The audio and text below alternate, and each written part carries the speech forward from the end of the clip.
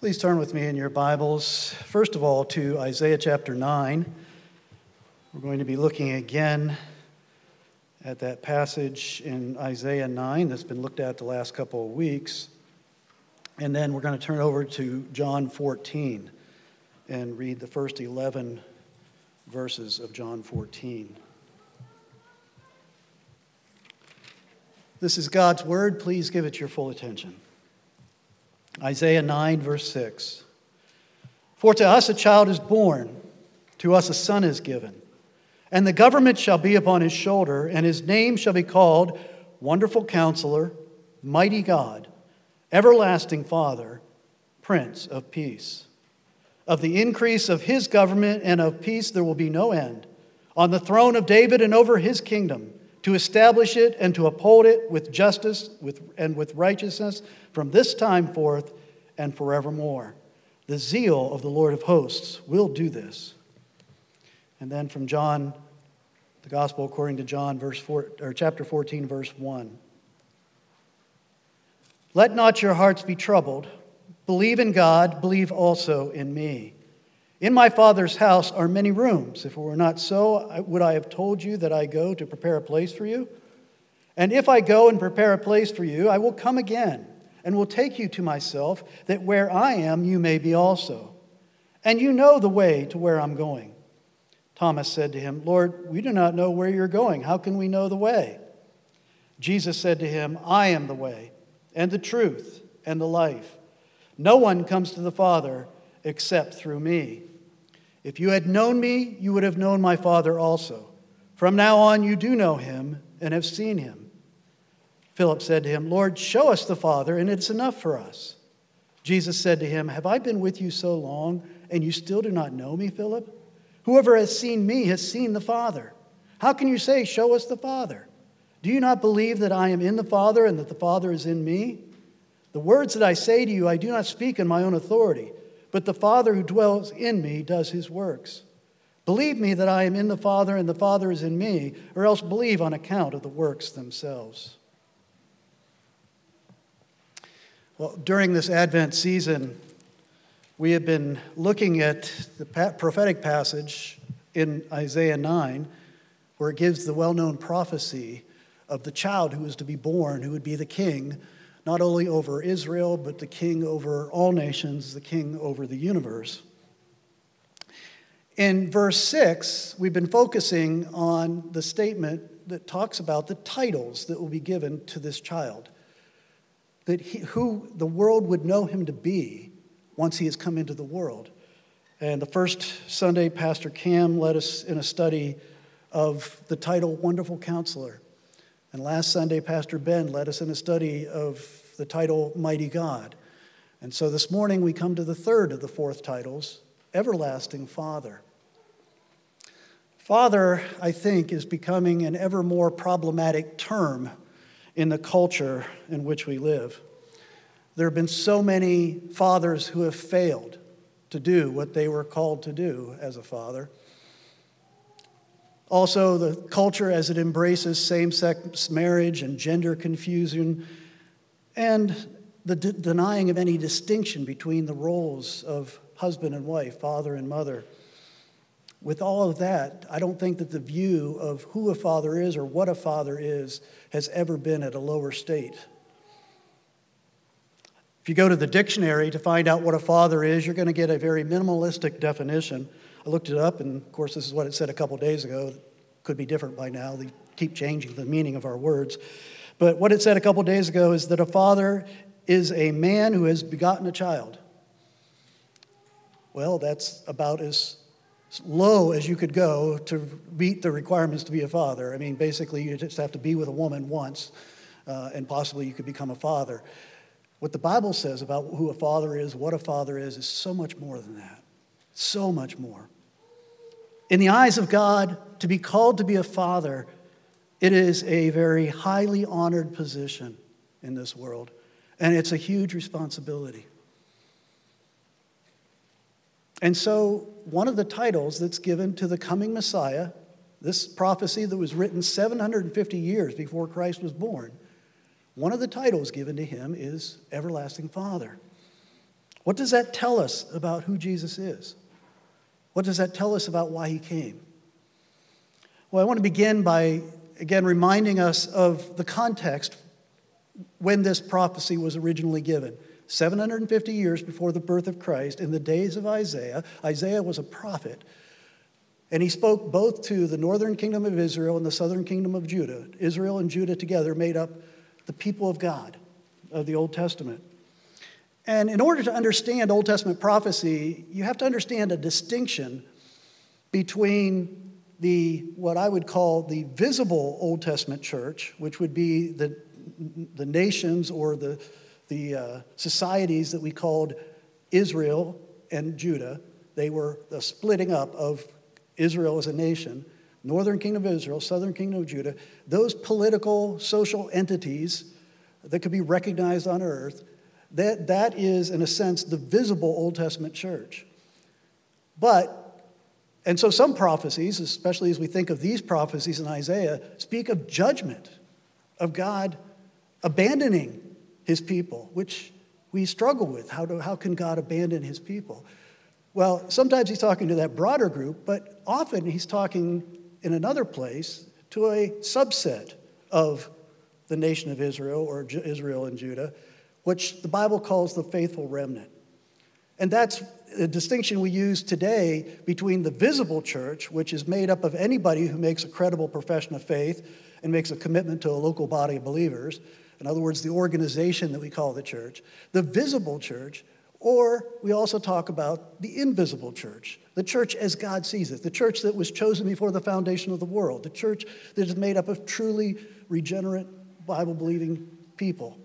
And so Isaiah's prophecies in this section, as you come to the end of chapter 8, God has brought charge after charge after charge against his people, thinking of the political, social group known as Israel and Judah. He has accused them of idolatry. He has accused them of arrogance, materialism, lust, drunkenness, even child sacrifice. They have turned their back upon their God. They have rejected their God. They have gone their own way. They have gone far astray. And in chapter 8, verse 17, it says, Isaiah says that God is hiding his face from the house of Jacob. God is hiding his face from the house of Jacob. And then in verses 19 through 21, it says that these people, with this long list of charges, long list of sins that they've committed, they're making it worse by going to, as it says there, mediums and necromancers. In other words, they're going to the occult. They're going to dark arts to try to call upon people who have died and dark spirits to try to get guidance, to get direction, to get truth. They've rejected the word of God and gone to the occult to get answers. And when their efforts to get direction, to get truth from these dark arts, they end up worse off, and in their anger, they shake their fist at God to make it even worse.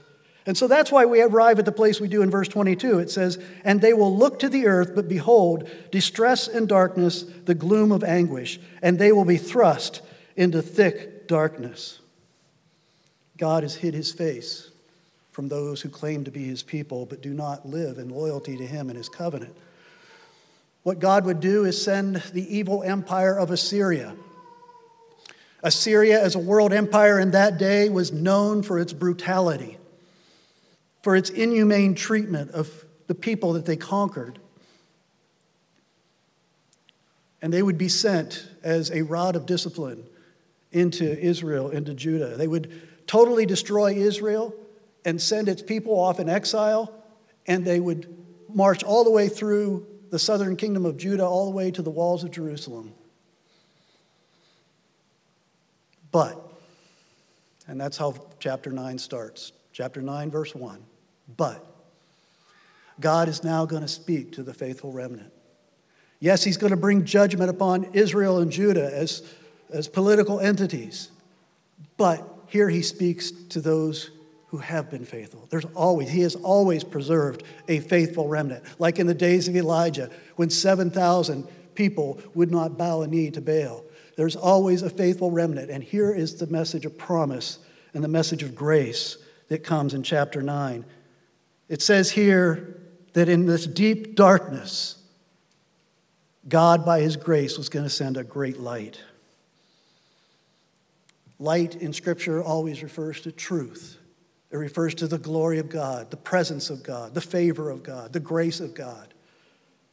It says in the land of Zebulun and the land of Naphtali. These were the northernmost parts, up on the northern end of the Sea of Galilee, the northernmost parts of Judea. This was the area that the Assyrians first destroyed. But, shift your thinking 750 years to the future.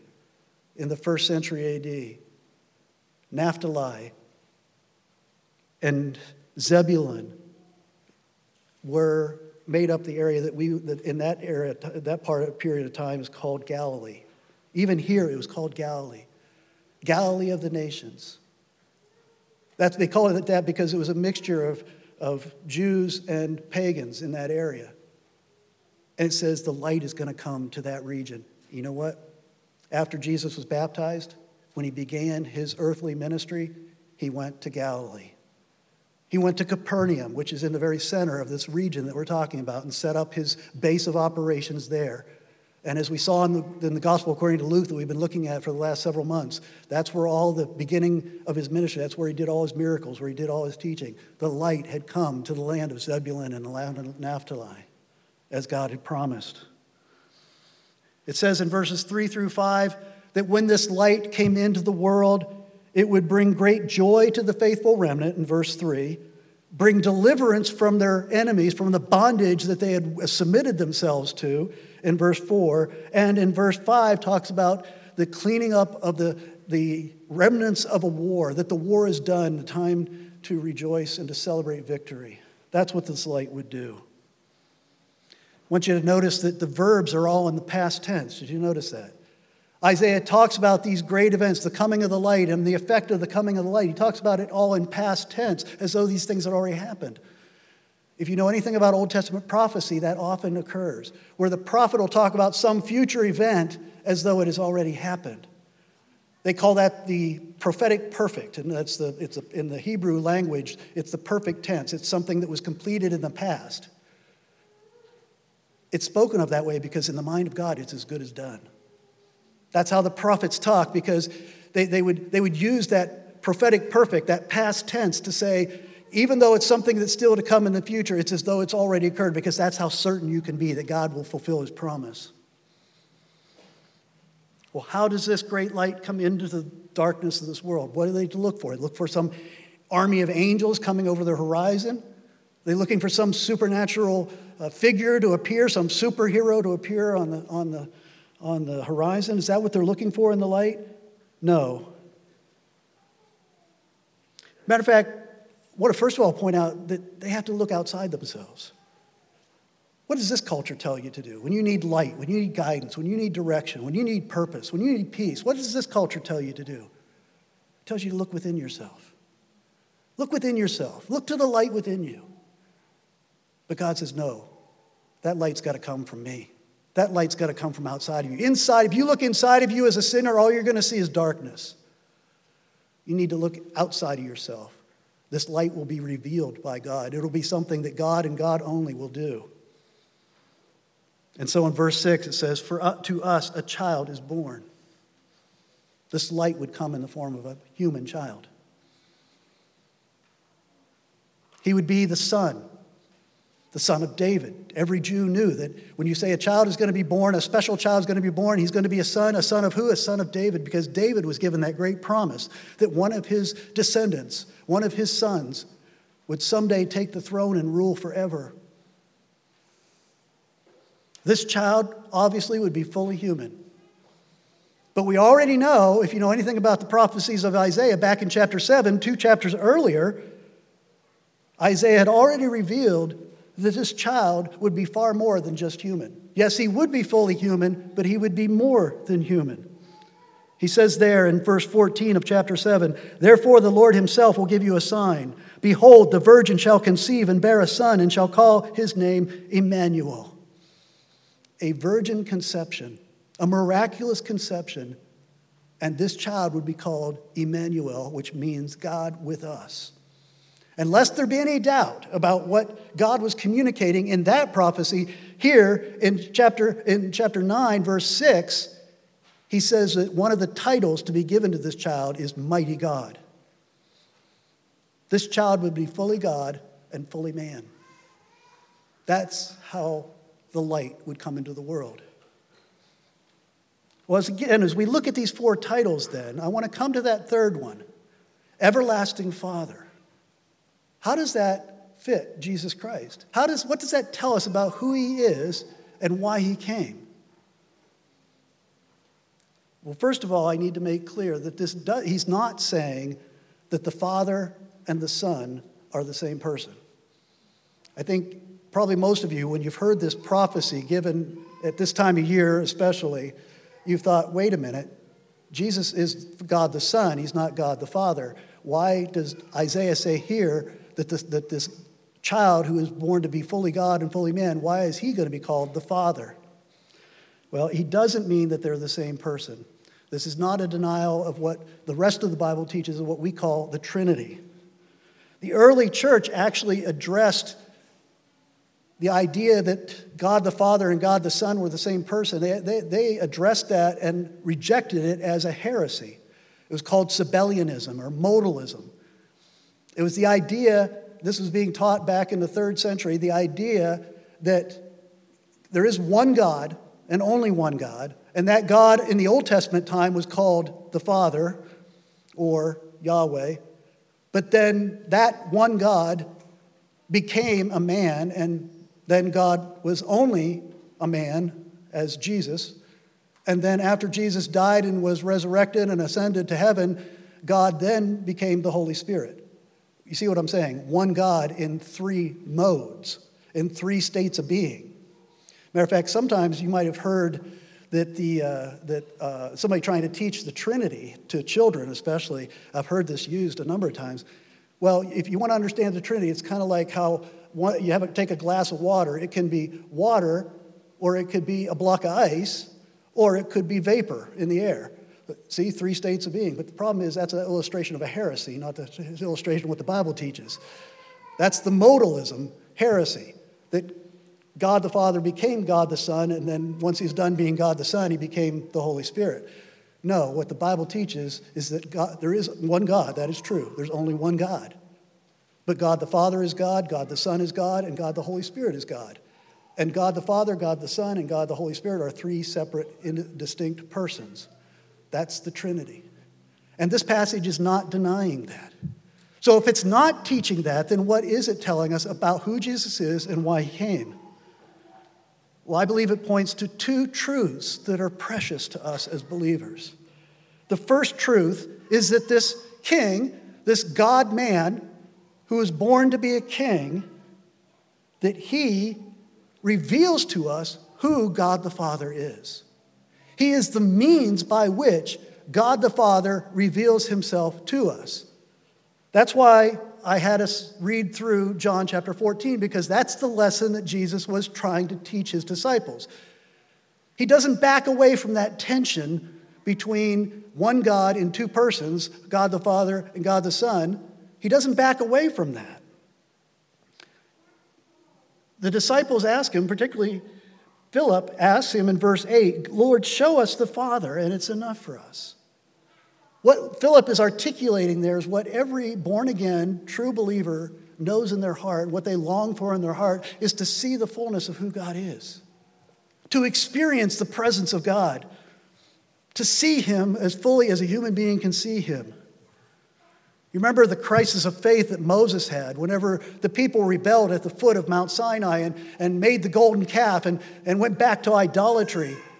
And Moses goes to the top of the mountain to plead for the people of God before God. You remember in the midst of that pleading, that interceding for the people of God, Moses articulates this very same desire. He says to God on the top of the mountain, please show me your glory. I want to see you, God. And God answers him and says, you cannot see my face, for man shall not see me and live. A sinner cannot look upon the fullness of the glory of God. And so what God gave him was just a vision that was a hint of his glory there on the top of the mountain. But that is something every true child of God wants, is to see God the Father, to see him in his fullness and his glory, to experience him as much as possible with all of our senses. But sin has hidden his face. But remember what Jesus said then in verse 9. He says to Philip, "Have I been with you so long, and you still do not know me, Philip? Whoever has seen me has seen the Father." Whoever has seen me has seen the Father. Now, obviously, he's not talking about his physical appearance. God is a spirit. Only God the Son had a true human nature, human physical nature.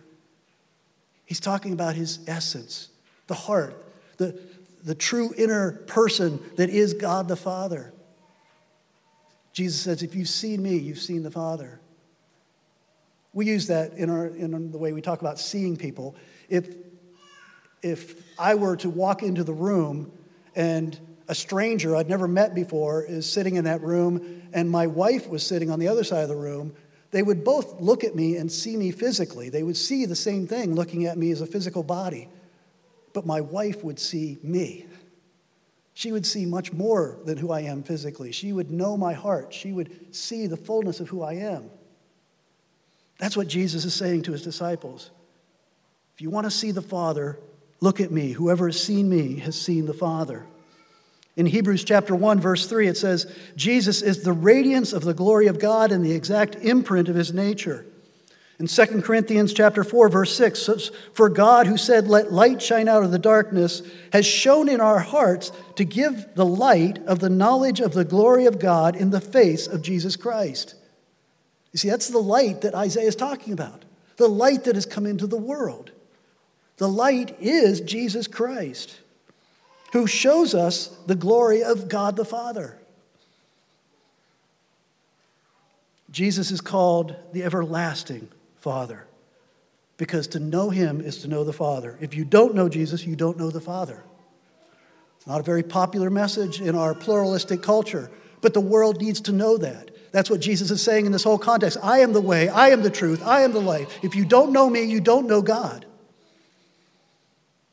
Or as John chapter 1, verse 18 puts it, no one has ever seen God, the only God who is at the Father's side. He has made him known. No one has seen God the Father except God the Son who is at his side. And God the Son has come. He's brought the light so that we may see the Father and know the Father. So I think that's part of what this prophecy is getting at by saying that Jesus would come as the everlasting Father. He would be the one who would come to reveal who the Father is in all his fullness. But the second way in which Jesus fits the title of everlasting Father is that this King, this Messiah, loves us like a father. The Father and the Son share the same love for the invisible church, the true people of God, the born-again, regenerate people who love Christ. He loves us like a perfect father. According to Scripture, a godly father loves, teaches, provides for, and protects his children. And he does all this unconditionally. He does it because he loves them, not because they perform in any certain way. That's what it means to be a father scripturally. Now, I want to acknowledge at this point that many of us had fathers, well, in one sense, to one degree or another, all of us had fathers who failed to do that, failed to fulfill that role. And so the term father, when you think father and when you apply that to Christ or when you apply it to God the Father, it's a negative image to one degree or another because of the failings of our fathers, because of our failings as fathers. When we think of father as a concept, it brings back painful memories for many, many people. But God is the ultimate father, of whom every other father on earth is a very pale, minuscule copy. You know, when I talk about the fatherhood of God, or particularly Jesus, as he reveals the fatherly love of God, When I talk about this, I realize that most of us have what they call daddy issues. Most of us we're broken parts of our personality because of a problem in our relationship with our Father. And that's something that most people that I've ever talked to about their problems in the adult life, a lot of it stems back to a relationship with both their father and mother, but often, especially with men, it's the men and the fathers. It's painful because our fathers have failed miserably to be like God the Father. My favorite movie, if you were to ask me to list my top 5 favorite movies, number 1 is Field of Dreams. People think that Field of Dreams is about baseball. It's not about baseball. If you've watched Field of Dreams and that's your take on the Field of Dreams, then you have totally missed the point of the movie. The movie Field of Dreams is about a middle-aged man trying to deal with the rejection of his father. That's what that movie's about. And I don't know many men who have ever watched that movie who haven't actually wept, no matter how manly they are. They weep at the last scene when Ray realizes that the catcher on the ghostly team that inhabits his baseball diamond in the cornfield, that the guy who's catching is Ray's father. And the very last thing you hear is Ray saying to his father, "Dad, you want to have a catch?" Because it strikes right at the root of a deep psychological pain that we have. We have daddy issues because of the failure of our fathers. Yes, our failures too, but our father's not being like God the Father. But don't give up that ideal. For you who are fathers, or for you who have been hurt by your fathers, don't give up the ideal, because God the Father is that ideal. He is a father to the fatherless. If I took one of Rembrandt's paintings and I tried to copy it and make a copy of it and give it to you as a Christmas present, you would throw it away after you said thank you, and after I left, you would throw it away because it would be trash. It would be terrible. But that wouldn't make you appreciate the original painting by Rembrandt any less, would it? That's what our fathers are like. They're just poor copies of the original. A perfect, godly father would embody humility, servant leadership, wisdom, patience, grace, righteousness, justice. A true godly father would look like God the Father.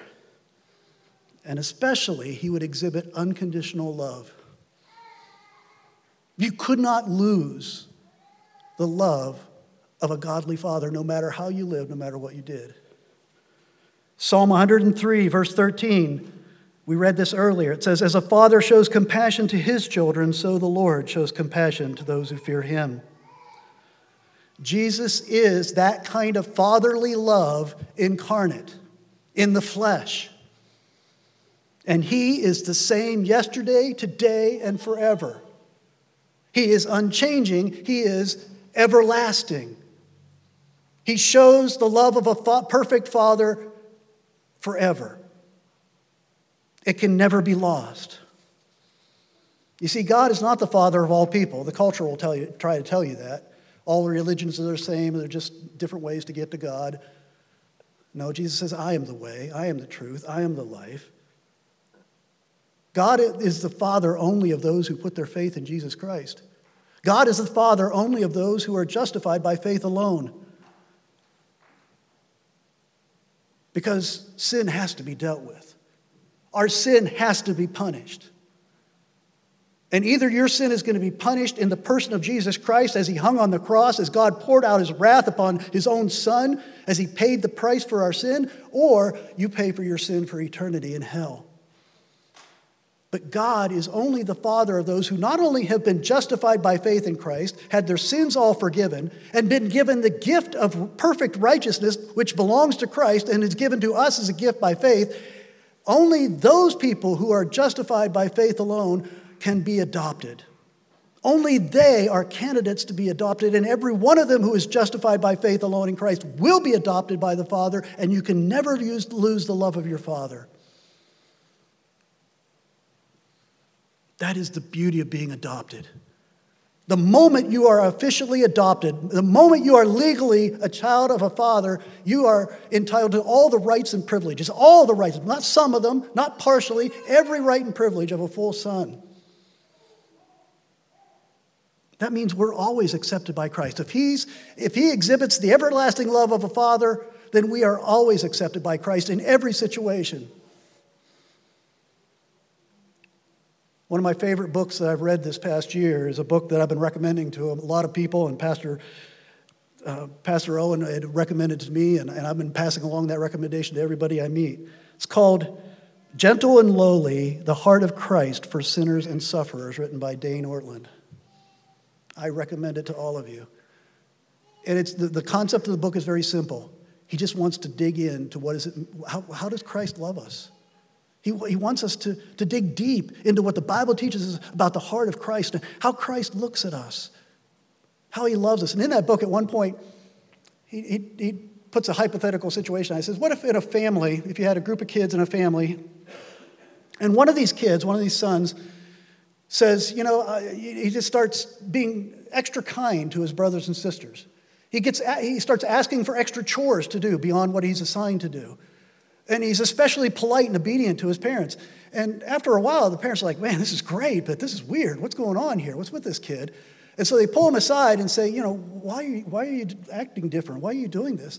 And what if the son says, it's because I want to be more certain about my place in the family. I want to make my place in the family more sure. So I'm working really hard to make sure that's true. What would any decent father say? That your inclusion in my family is not based on good works. You were born into this family. You were born with the rights of full acceptance. You can never lose your status as a son in the family of God. At the end of telling that story, he says this, and these are words to live by. Listen to this. He says, live your life knowing your sonship is settled and irreversible. Live your life knowing that your sonship is settled and irreversible. Jesus Christ is everlasting Father. He exhibits the love of God our Father perfectly and forever. Our sins do not make God love us less, and our good deeds do not make him love us more. He loves us fully, whether we're sin or not, and we can never lose our status in his family. So let me just close by asking this simple question. If you imagine God looking down on you right now, and if you could see his face, what expression would you see on his face as he looks at you in your life? When you think about God looking at you, do you imagine a smile on his face or do you imagine a frown? Do you imagine a look of disgust or a look of care and kindness? Do you think God looks at you as something he's ashamed of or something he loves and adores as his child? The key to any relationship is trust.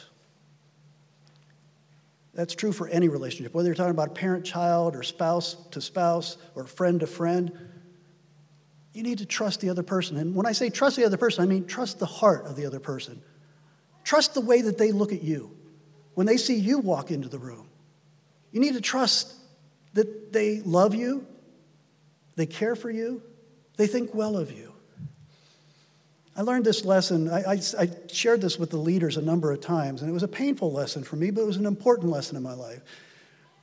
When I was serving a different church, one of my best friends, eventually, after he came to the church, we became really close friends, and then eventually he was elected to be an elder in the church. But once he became an elder, I slowly began to realize that his view of the role of a leader and his view of his philosophy of ministry for the church was very different than mine. And this led to a lot of conflict, and it led to a lot of difficult, tense moments. And there were times when he really hurt me because he was my friend, and I felt like he was betraying by not supporting, and I was really processing. I'd go home and I'd talk to my wife about the hurt that I was feeling, and she, of course, being a good wife, I'm wearing the white hat and the other guy's wearing the black hat. That's what a good wife, we love that about our wives. They keep telling us how we're all right and the other person's all wrong. But I would say, no, it's not that simple. And I would just say, I don't like what he's saying. I'm hurt by what he's doing, but I trust his heart. But then after many months of that, one day after a difficult meeting with this individual, I came home to my wife and I said something I realized was a watershed moment in my relationship with this elder. I said, I don't trust his heart anymore. I don't trust his heart anymore. And the relation was broken. The great news is that as a child of God, you can always trust the heart of the Father. You can always trust his heart. Always know that even when you sin, he is zealous. He's passionate to show mercy towards you in your sin. He loves you unconditionally with the love of the Father. Jesus Christ, as we saw, according to Hebrews 1, is the radiance of the glory of God and the exact imprint of his nature. He embodies what true, perfect fatherly love is like. You can trust his heart. Let's pray. Father, thank you that we can call you Father. We don't deserve to do that. Lord, at best, before you brought us out of darkness, we could only call you Judge and cower in fear before your wrath upon our sins. But you sent the light that is Jesus Christ. And he not only embodied the love of you, our Father, but he died on the cross in our place so that we could experience that love along with him. Father, thank you for your grace towards us. And Lord, I pray that we all would recommit ourselves to digging deeper into understanding the heart of Christ, understanding how much you love us, how much you care for us, how merciful you are, how eager you are to forgive and to receive. Just like the father of the prodigal son, you run to meet us in your mercy.